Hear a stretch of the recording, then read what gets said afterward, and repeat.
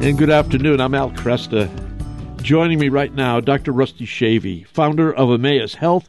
He's also service chief for the Department of Family Medicines at the University of Michigan.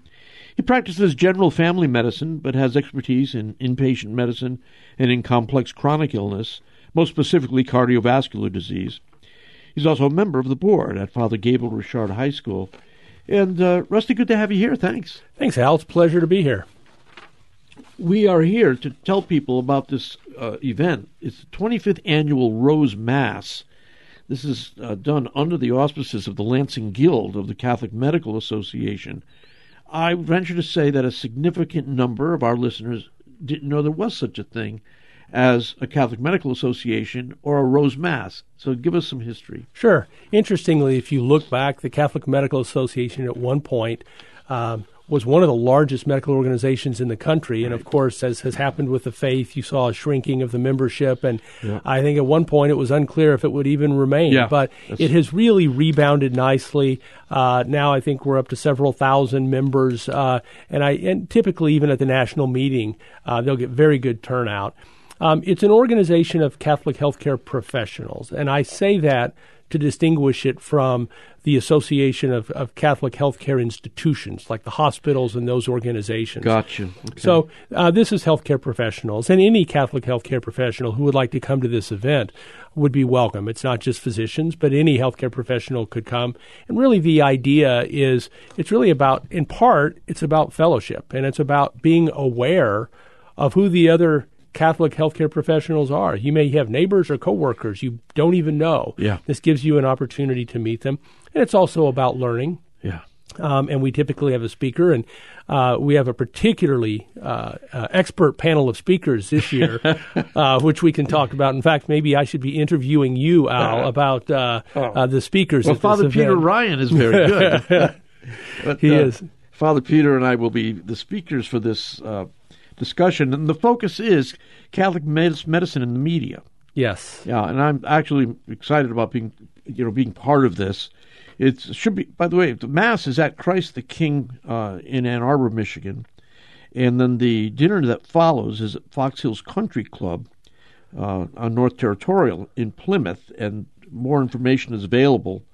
We'll have it linked at our site at avemariaradio.net, and you can also register at cmalansing@gmail.com. So how often is this? This is an annual event. It is. I still remember moving back to Ann Arbor, 1997, and we had the beginnings of the desire to develop a guild, and we did. And really, one of our first events was a Rose Mass, and we have done it every year since. And I think it's been a great gathering. It's been an opportunity, as I said, for fellowship and for people to commit to the principles of Catholic health care. And certainly now, I think those principles are under greater assault than they have ever been. And so it's an opportunity to figure out how other people are dealing with a culture that's hostile to the faith, and to develop fellowship, and in this case, to learn a little bit about the media and how the media has handled some medical information, certainly coming out of COVID, but regarding other issues as well. It's Catholic healthcare workers at this time in our history. In the past, they were always regarded highly. There's tremendous respect. But now, being Catholic actually causes some people to wonder if Catholic faith and the scientific practice of medicine are compatible even. Absolutely. And certainly from our faith perspective, faith and reason is fundamental to our faith. Exactly. And the God who inspires science is the God who inspires faith, and they can't be in conflict with each other. But I think the practical understanding and application of that often gets lost, that they really do need to work well together. And you mentioned about healthcare professionals being revered. I think historically we have been. And in the first days of COVID, those people who were going in to take care of patients were the heroes, our healthcare heroes. I'm not sure if that lasted very long before the politics set in. And then everyone was was the reputation was, which side are you on? And so often that's what happens. It becomes tribal. Yes. And it's no longer an attempt to establish truth or falsity.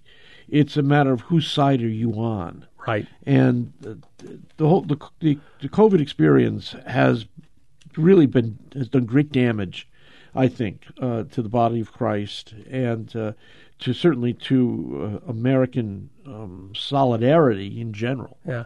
It's funny. I had a patient who came in just loaded for bear, ready to unload about science and healthcare and everything that he had. And as I was trying to describe both sides of it, he said, "How can you be on both sides?" And I said, "Well, because I get criticized by both sides." And he stepped back. He said, "I guess that's a good point." Yeah, this is one of those situations now where even in this field, which exists for the alleviation of human suffering, even that task is now been stained by politicization, and that's obviously what we're trying to avoid in our conversation. Yeah, and there, the distrust of science existed prior to COVID, but COVID and the media and so forth hastened that. And I see patients who formerly would get flu shots, for example, who no longer want to get them. So this is not just suspicion about the COVID vaccine, but about flu shots. I have patients who no longer want to take their medication for diabetes or hypertension because they don't trust the healthcare field and the medical profession. And so I think the way things were portrayed in the media really made this much harder for us.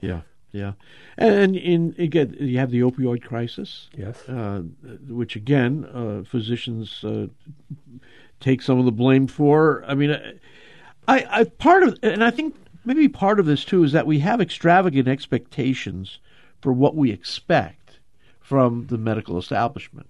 When the CDC made a mistake early on, that kind of, in many people's minds, that was unforgivable. There was no awareness that we're all facing an open-ended situation here. We're not entirely certain how this is going to play out, and it was as though the CDC somehow should have known ahead of time what could only be known through experience. Right, and I don't fault anybody for the mistakes they made early on. Right. In fact, you and I may have had this conversation, but I look at some of those mistakes as hustle fouls.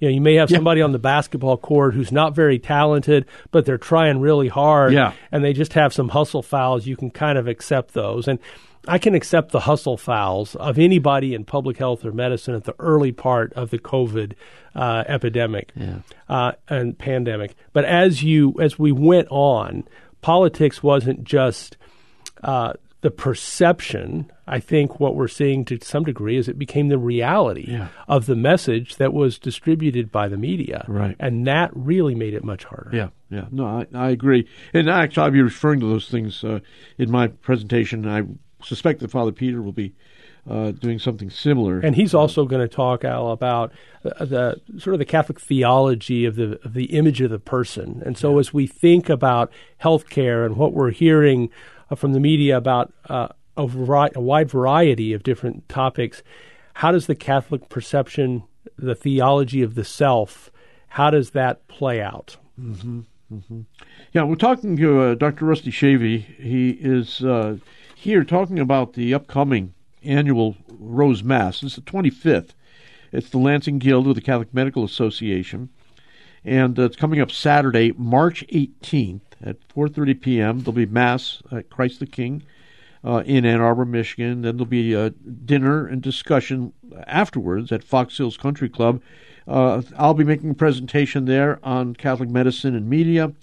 Father Peter Ryan will be making a presentation on the Catholic understanding of the person. And what else goes on with these things?